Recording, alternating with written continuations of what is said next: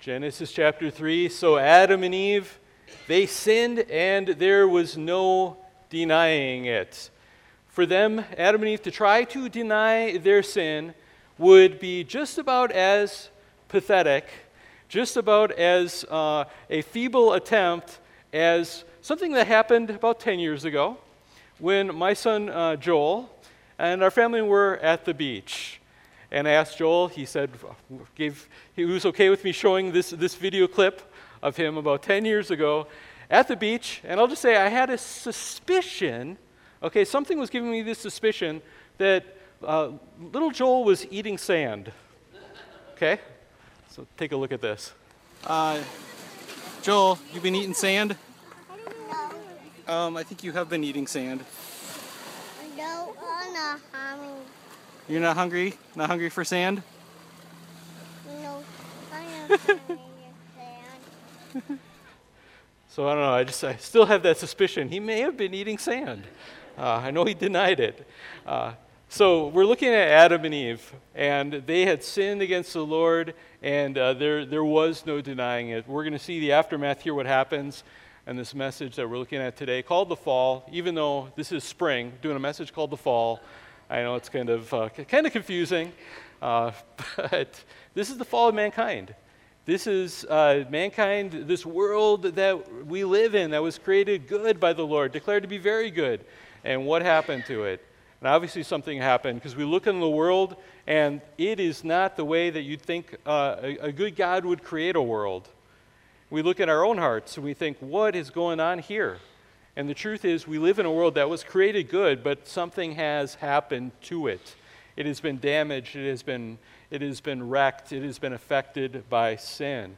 So let's read together. Let's start at the beginning of chapter 3, even though we looked at a few of these verses last time, but just to get the running start here.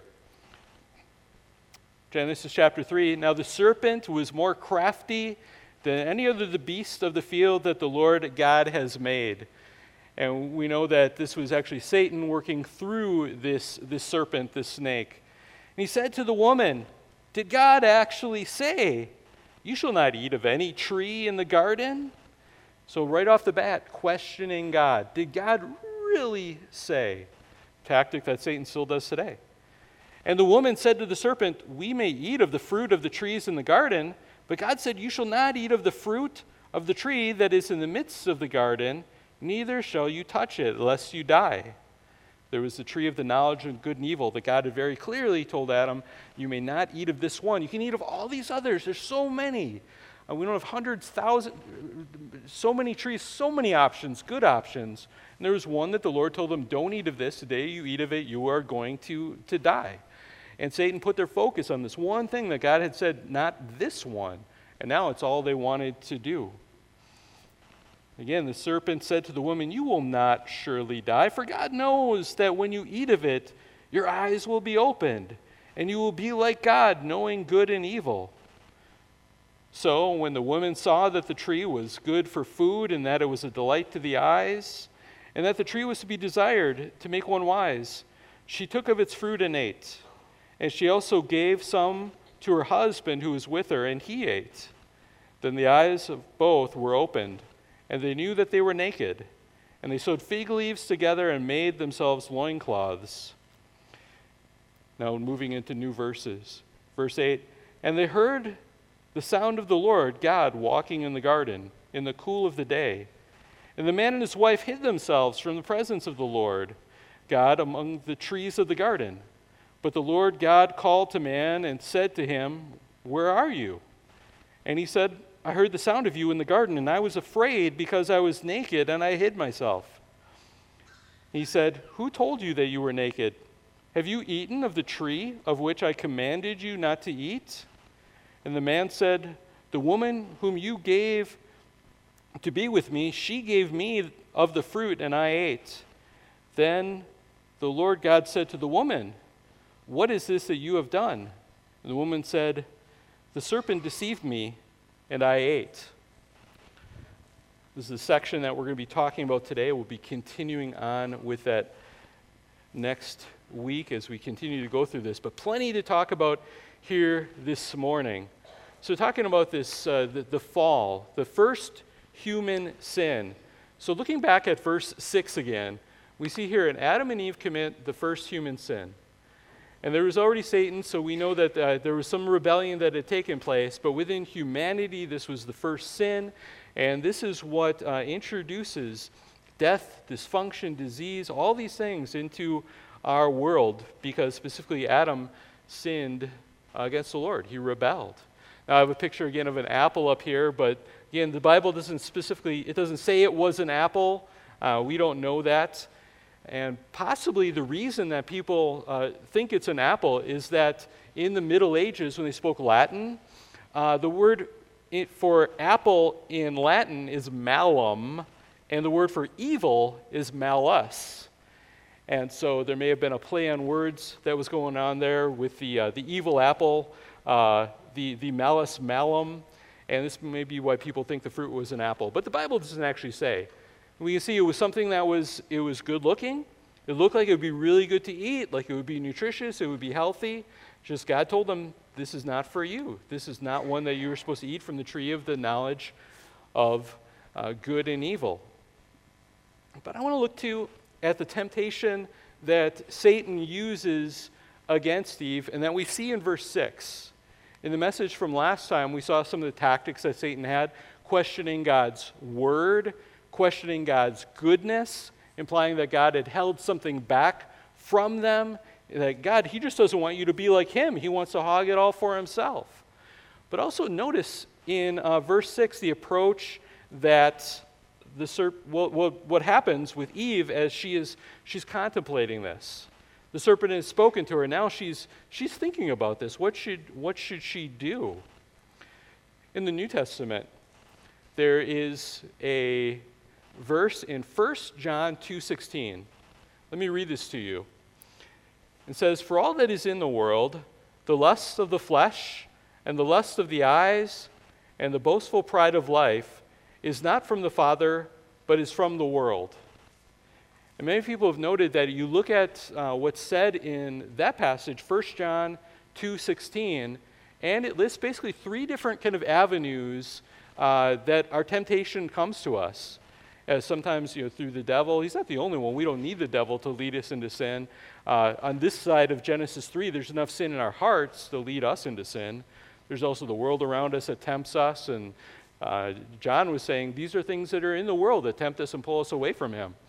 But we notice it says three things. The lust, and lust means desire of the flesh. And think of so many things that are designed to appeal to the body, that appeal to the senses, food, sexuality, pleasure, comforts, different things. And how often those are avenues that temptation comes to us. It talks about the lust of the eyes. And I think what is here is things that we see and we want to acquire because we see them. And so we see something and it's like, I got to have this. I want to have this. And then the pride of life, or as the NASB puts it, the boastful pride of life. This isn't some kind of good, healthy pride. This is a pride that puffs us up, that we want to be large and in charge. And so when we think of how temptation comes to us, three common avenues. Now think of Genesis chapter 3, verse 6, and notice what happens here with the first temptation and with Eve sinning there as well. And it says, first of all, so when the woman saw that the tree was good for food, so she sees it, and she sees this. It looks like this would be good to eat. That looks enjoyable. And notice this is the lust of the flesh, bodily desires, going the wrong way, seeking after something that is not within the limits. Remember again, there's plenty of ways for Adam and Eve to have food, to have good, delicious food, but they were looking at the one thing that was off limits to them. So as she's looking at this and pondering, she's looking at that food, focusing on it, and she says, it looks good to eat. I'd like to have this. And it says, and that it was a delight to the eyes. So this was good looking too. You see the lust of the flesh, you also see the lust of the eyes, that it was I want to have this. This is aesthetically pleasing. And then that the tree was desired to make one wise. That if we have this, I'll be wise like God. Adam and Eve will be wise like him. We'll know good from evil. We'll be able to determine and tell this, for ourselves. So whatever this is, we'll have this quality that we think God is reserving this for himself, and we want to have this too. Notice how that's part of the pride, that they wanted to be like God. And it's similar to what seems to be this sin that traces back to the devil himself, wanting to rise up above where God had put him, to make himself like the Most High. And so I just point this out because Satan's tactics, he is an innovator, yes, and he has had a few thousand years more of expertise in doing this, but some of the same tactics are being recycled over and over. And so watch in your life for these three areas, these three avenues for temptation to come to you.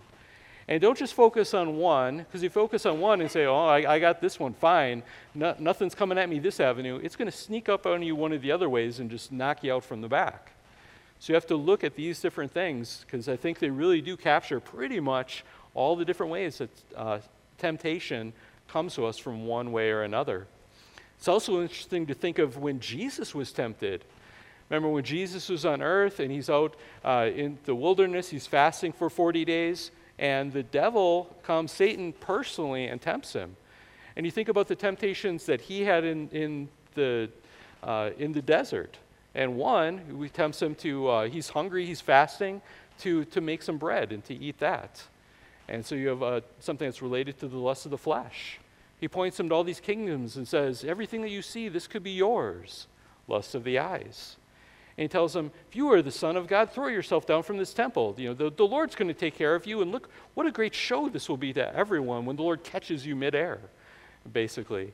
Trying to appeal to his pride to do something. He was the Son of God, but he was not to be showing it off in that way at that time. So it's interesting to see both in Genesis and in Jesus' temptation, these three avenues of temptation that go all the way back from the beginning, and that we also see in 1 John 2:16. So watch from these. The other thing I want to point out from verse 6, we talked about this a little bit, but notice where Adam was, at least in verse 6. She took of its fruit and ate it, and she also gave some to her husband who was with her, and he ate it. That it is wrong to just pin all the blame of this on Eve. Well, she ate and she's the reason that, we are plunged into sin. First of all, the Bible always pins it on Adam, not Eve. Okay, that's something we're going to keep mentioning because that's very important. But also, Adam was with her. Now, it says in verse 6, he is with her.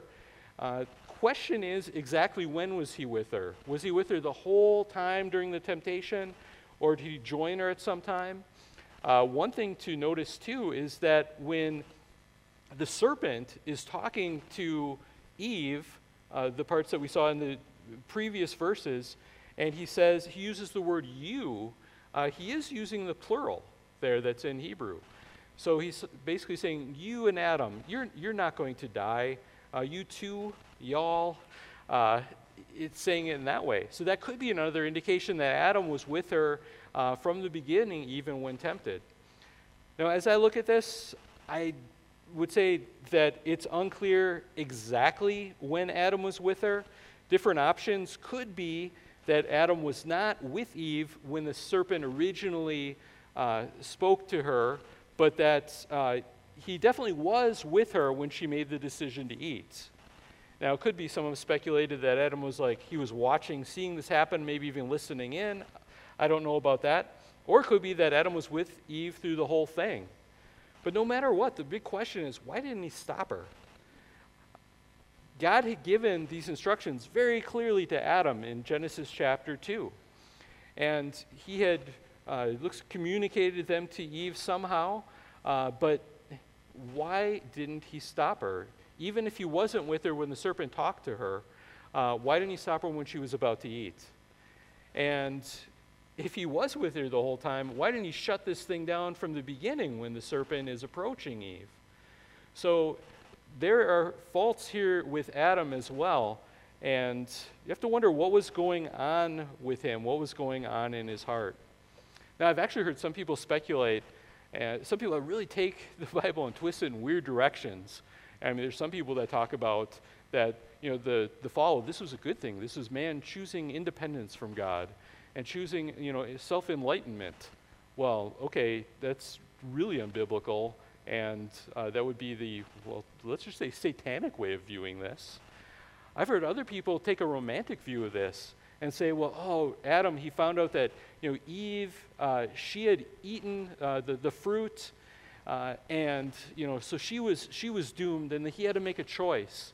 And out of love, because he just couldn't bear to be apart from Eve, he decided that he would seal his fate and go with her. And they present this like this is this romantic gesture. And I would say, that's not romantic, that's idolatry. Even if that did happen that way, if he was thinking, I just can't bear to be without Eve, he's choosing a person rather than the Lord. I mean, that would be straight out idolatry. But I don't think that's what happened at all. I think Adam still thought they were both going to be okay when they ate. I think he thought that they would be fine. I think he disbelieved God and thought, I want the good that I think is going to come from this. And maybe he even let Eve be the guinea pig, and she ate, and nothing immediately happened right then. And then he goes to eat, and it's then when Adam eats that we notice everything changes. Their disposition, the way they see the world, I think the world changed, because now sin had officially entered the world when Adam, who is the representative leader for humanity, that he rebelled against the Lord. And then at that time, that's when all the pain, all of the dysfunction, sickness, death in this world all traces back to that one moment. And it traces back to that one sin where Adam and Eve, and specifically Adam, broke this world, where the fall happened. Sometimes people ask, well, what was the big deal? Why was it really such a big deal? I mean, there are kids that'll get into the cookie jar, and they're not supposed to eat the cookies, they eat the cookies. And we don't say, well, the penalty for that, you weren't supposed to eat the cookie, is that everyone dies.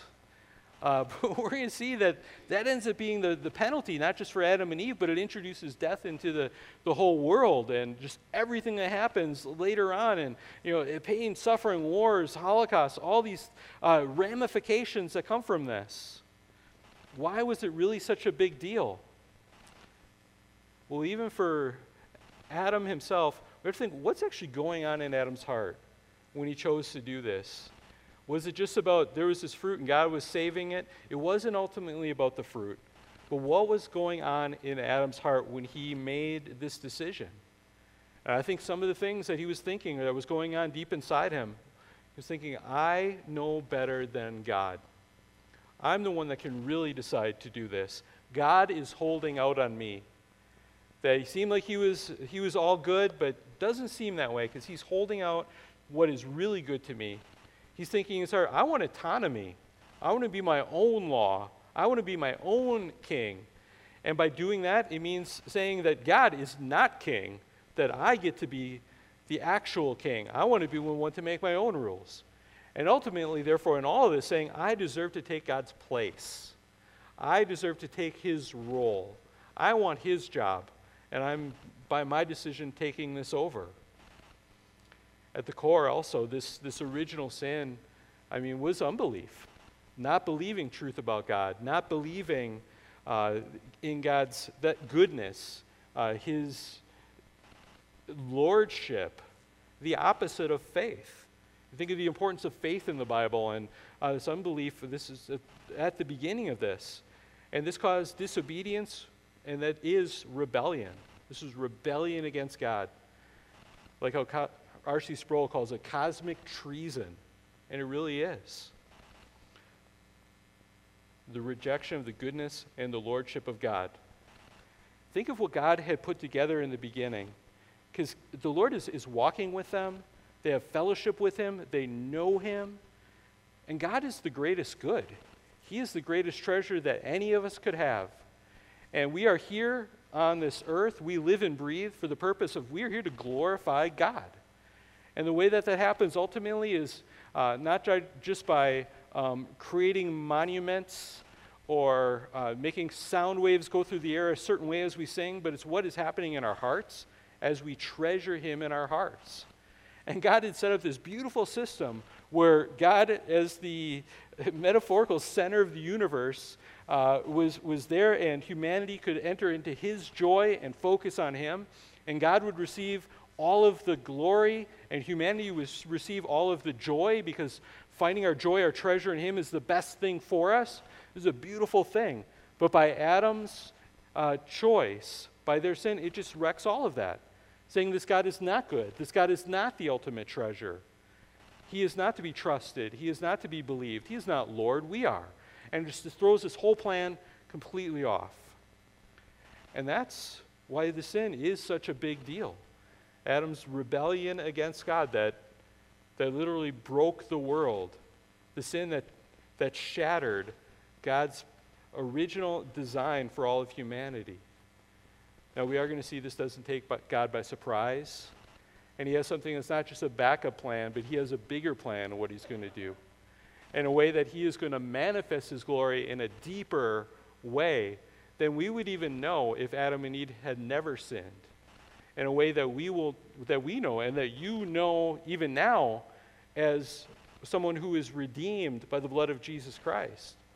That even the unfallen angels would never ever know. They could know it by looking, but you and I can know the love of God personally, to know what it means that God died on the cross for you, and to know that joy. But Adam and Eve, they sin, and we see verses 7 through 10 that they feel shame because of what they did. Let's read these verses once again. It says, "Then the eyes of both were opened, and they knew that they were naked, and they sewed fig leaves together and made themselves loincloths. And they heard the sound of the Lord God walking in the garden in the cool of the day, and the man and his wife hid themselves from the presence of the Lord God among the trees of the garden. But the Lord God called to the man and said to him, 'Where are you?' And he said, 'I heard the sound of you in the garden, and I was afraid because I was naked, and I hid myself.'" Sin causes guilt, which causes shame, which causes us to want to run and hide from God. Let's look at this. Sin, it causes guilt. And that just, there's feelings of guilt, and some people think the biggest thing that you need is to get rid of your feelings of guilt and to realize there's nothing to be guilty about. But the reality is we are guilty. Now, if there's some kind of false guilt, that's something else, but the truth is there's enough real guilt for each of us to deal with. And sin causes guilt. When we rebel against God, we are guilty before him. And therefore, we are objectively guilty, and therefore there's something also that is appropriate to have an acknowledgement of that, to feel guilty. The problem is not guilt when we are guilty. The problem is, how do we respond to that guilt? And so many respond to it in the wrong way, because one of the worst things that people want to do is feel guilty, and so they will find some way to cover that guilt for themselves, to try and absolve themselves of this. We're going to see Adam and Eve, they try to sew fig leaves to cover their shame, to take care of it themselves. And they try to they shift the blame. Think of the things that people do today to try and make it so they don't feel these feelings of guilt. But sin does cause guilt. You see, they immediately knew that they were guilty. They recognized, oh no, here it says the eyes of both of them were opened, and they knew that they were naked. They were no longer naked and unashamed, like it said in the beginning, the last verse of chapter 2, but now they were naked and they were ashamed of this. And I think before, they were able to be naked and unashamed because they were innocent, they were good. They were able to look at themselves in the way that God had created them, and they knew that everything was right in the world, but now it was different. And so I think they were literally naked, but also naked before God in that they felt the guilt, and they felt exposed, they felt embarrassed by their sin. So sin causes guilt. Guilt causes shame. When we're guilty, people don't want to feel that guilt.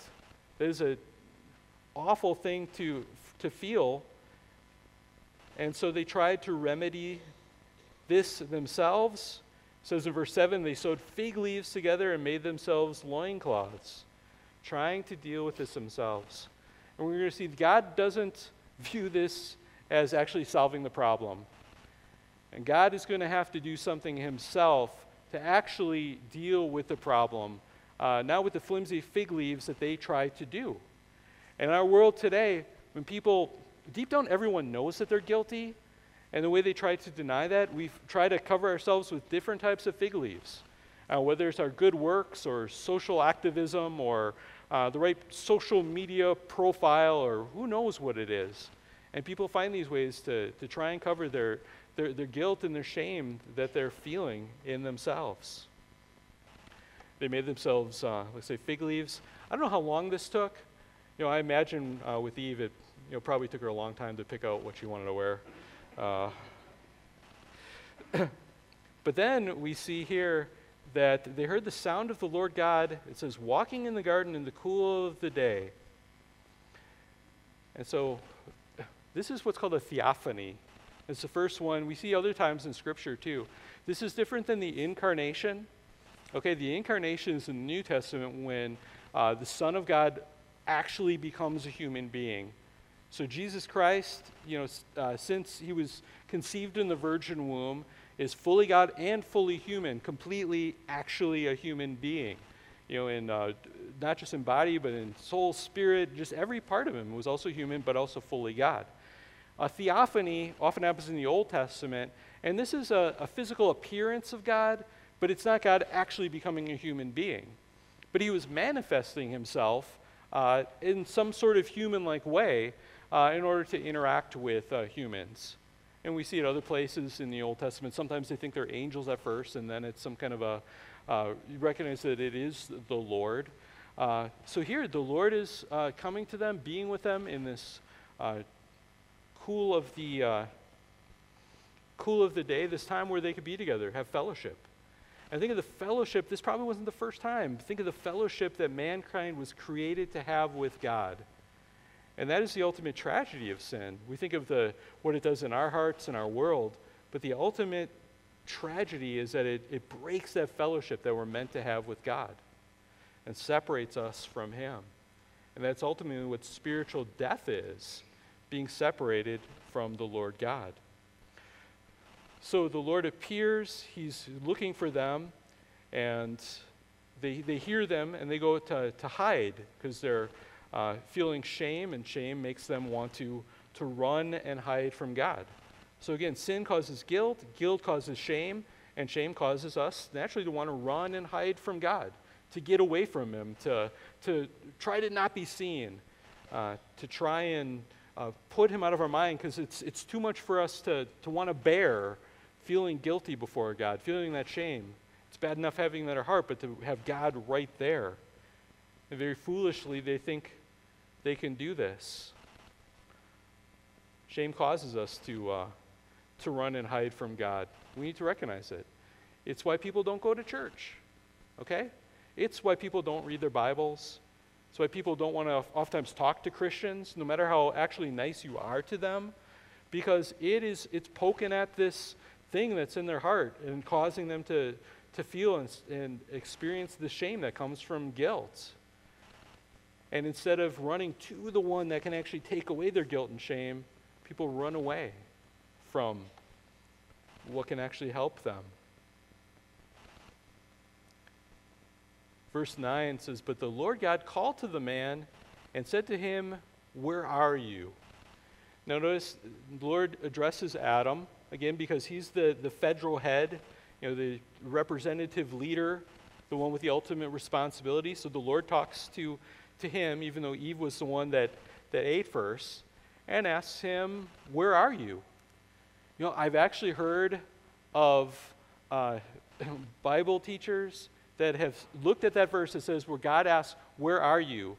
and have said, I've heard seminary professors, I've read it in books, that the real reason why God asks, "Where are you?" is because, hold on, God didn't know where they were. What do you think of that? I'm seeing some shaking of heads. Yeah, God is all-knowing. And there are some people that have believed a newer teaching called open theism, that God doesn't know the future, and I think that's wrong, very, very wrong, and that's messed up. But they would still say that God knows the present perfectly. And so to really say God doesn't know where Adam and Eve is, that would mean he's not even omniscient enough to know the present perfectly. And yet I've heard people claim this. As Mike Whitmer, a professor at Grand Rapids Theological Seminary, a friend of ours, I heard once put it, hey, there were only 2 people in the world at this time. If God couldn't keep a track of them, he has no idea about you. No, God knew fully well where they were. So why is he asking, where are you? It's the same reason I asked Joel in that video, like, Joel, have you been eating sand? I knew full well. I mean, the evidence was all over his lips. But I'm asking him to see, what will he say? Will he fess up to this? Will he admit what he's done? And so God is calling out to Adam and Eve. They're hiding. And I imagine this, remember as parents, you're playing hide and go seek with the kids, and they go to hide, and they're hiding behind the curtains, and it's super obvious where they are. There's big bulge, their feet are sticking out, they're giggling and making noise. God knows full well where they are. He's trying to draw them out. In the same way, God wants to draw you out. Wherever you're hiding from God, if that's what you're doing, you're not doing a really good job of it. Okay, there's no actual hiding from God. And so you might as well just respond. You might as well just come out of hiding because he already knows. He already sees you. But he's asking this of Adam and Eve because he's trying to give them the chance to come out and to respond in the right way. And Adam, verse 10 says, and he said, I heard the sound of you in the garden, and I was afraid because I was naked, and I hid myself. Again, hiding from God. You can't hide from God. You just can't. Psalm 139, 7 and 8. Where shall I go from your spirit? Or where shall I flee from your presence? If I ascend to heaven, you are there. If I make my bed in Sheol, you are there. You can't hide from God. You can't hide from God by skipping church. You can't hide from God by closing your Bible. Okay, you can't hide from God by covering your ears and just pretending he doesn't exist. He is there, and he knows that you are there. And as uncomfortable as it might be, just recognize you cannot hide from God. And it's the last thing you want to do, to run and hide from the one that can actually take away your guilt, the one that can actually take away your shame. And that's part of the good news that we get to tell you here, that if you're sitting here watching this, or if you're watching this online at some point, and even though you want to run from God, that you want to hide, you don't want to be confronted by him because you feel guilty, you know you're guilty deep down, there's good news. If God was not full of grace and mercy, you would have nothing but judgment. You and I would have nothing but condemnation to expect. And by what he owes us, that's all he owes us. But God is full of grace. God is full of mercy. And he made a way for our salvation. That Jesus Christ, the God-man, came to this world to die on the cross for our sins, to die for your sins. And so that you can go to him with this free offer, that he is so willing to accept you as you turn to him in repentant faith, believing, trusting in him, that he actually is good, that he actually is the treasure that you should be seeking, not all those other things in the world. That he stands ready to receive you and to forgive you without any works on your part. Just turning to him in repentant faith, trusting that the Son of God died on the cross for your sins, acknowledging that and coming to him. But Adam and Eve, first of all, they tried shifting the blame. Verses 11 and 12. He said, "Who told you that you were naked? Have you eaten of the tree of which I commanded you not to eat?" And the man said, "Well, the woman whom you gave to be with me, she gave me fruit of the tree, and I ate."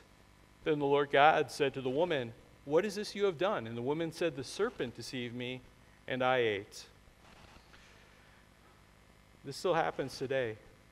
When we can't deny our sin, we try shifting the blame. We might try hiding, we might try just denying it. I didn't eat the sand. But when it becomes apparent that that isn't going to work, what we try to do, we do this all the time, we try shifting the blame. It's actually somebody else's fault. Okay, maybe this happened, but it's because of this. You made me do it. This is what happened. It has been said that Adam blamed Eve, that Eve blamed the serpent, and the serpent didn't have a leg to stand on. Ha ha ha. But shifting the blame. You see so many examples of this. I read one example online about a man who was caught with, let's just say, an illegal type of pornography on his computer. And, well, this Florida man, Kenneth Griffin, was charged with 10 counts of possession of, let's just say, illegal pornography after detectives found more than 1,000 images on his computer. But Griffin alleges he had no knowledge of the illicit images, and he went on to tell the detectives that caught him with the 1,000 images on his computer that, well, my cat would oftentimes, he would go and lay on my keyboard. And it would be on several different occasions where my cat was on my keyboard, I'd just find these things on my computer. So he blamed the cat for his illegal pornography on his computer. He received 10 counts of possession of this type of pornography. As far as I understand, the cat was not charged. Time back, there was a comedian singer, Anna Russell, and she sang what was called the psychiatric folk song. It goes like this. I won't sing it. I went to my psychiatrist to be psychoanalyzed to find out why I killed the cat and blackened my husband's eyes. He laid me on a downy couch to see what he could find, and here's what he dredged up from my subconscious mind. When I was 1, my mommy hid my dolly in a trunk, and so it follows naturally that I am always drunk. When I was 2, I saw my father kiss the maid one day, and that is why I suffer from kleptomania. At 3, I had a feeling of ambivalence towards my brothers, so it follows naturally I poisoned all my lovers. But I am happy now. I have learned the lessons that this has taught. Everything I do that's wrong is someone else's fault. As we do, we pass the blame. And we think of all the ways that we do that in relationships. I mean, maybe you catch yourself with that with your spouse and your family. Something happens. You made me mad. You did this. Instead of owning our faults, owning what we did, and confessing, apologizing to other people. Within our family, sometimes within our church, at your workplace. Being willing to own that. But even more so, being able to own it before the Lord. That we do have sins. We do have things that land squarely on us. And we can't just explain it away with all these other different factors. But actually being able to say, my bad. And not in a way that minimizes it, but this is my bad. This is what I did. Or to quote Led Zeppelin, nobody's fault but mine. And we need to be willing to do that. I think that's part of genuine repentance, is owning and acknowledging our sin and what we've done. And we're going to see as we move on to the verses that come that God has the ultimate remedy for this. When we think of blame shifting, and this is part of such a common human thing to do, shift the blame to other people, but the reason that you can have hope, the reason that you can walk out of here and be saved, it is because the one that knew no sin asked for sin to be shifted to him. That Jesus, the second Adam, that he volunteered, he asked, according to the plan of the Trinity from the beginning, for the sins of believers to be transferred, to be shifted to him. And whereas Adam and Eve in the fall, they rebelled against God and they tried to shift the blame to other people, even Adam tried to shift it to God. The woman that you gave me, God, your problem.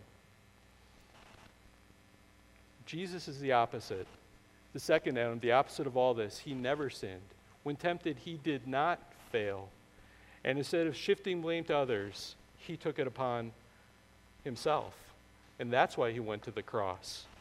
And that's why it says in 2 Corinthians 5:21, for our sake, he made him to be sin who knew no sin, so that in him we might become the righteousness of God.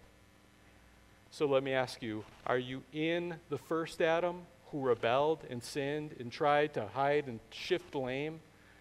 Or by faith, are you in the second Adam, Jesus Christ, who is without sin and invites you into him that you may share in his righteousness? He who is without sin that went to the cross to absorb and take away your sin. And not just to hide it, but to deal with it, to pay it in full, so that it's paid for and that it is gone because the Son of God took your place. I hope that you're able to recognize your sin. Don't run from God. Run to him. Salvation is only in Jesus Christ. Let's pray. Lord God, thank you for teaching us here what has happened to humanity. Lord, let us look for all these different avenues that temptation comes to us. But Lord, we acknowledge that we came into this world as sinners. We came into this world with our hearts pointed away from you, Lord God, bearing the consequences and the guilt of Adam's sin, and that we sin as well so often, Lord. And so, Lord, let us look to you, to Jesus Christ, who is perfect and who volunteered to have our blame shifted to him so that we can be saved, not by our goodness or any fig leaves that we could do, but because the Son of God died on the cross in our place and clothes us in his righteousness. Lord, may anyone here that does not know you as Savior this way move in their hearts, and may they, even before they leave this building, I pray, come to you in genuine saving faith, Lord God. And all of us, may we rejoice in you and treasure you as our Lord and our Savior. In Jesus' name we pray. Amen.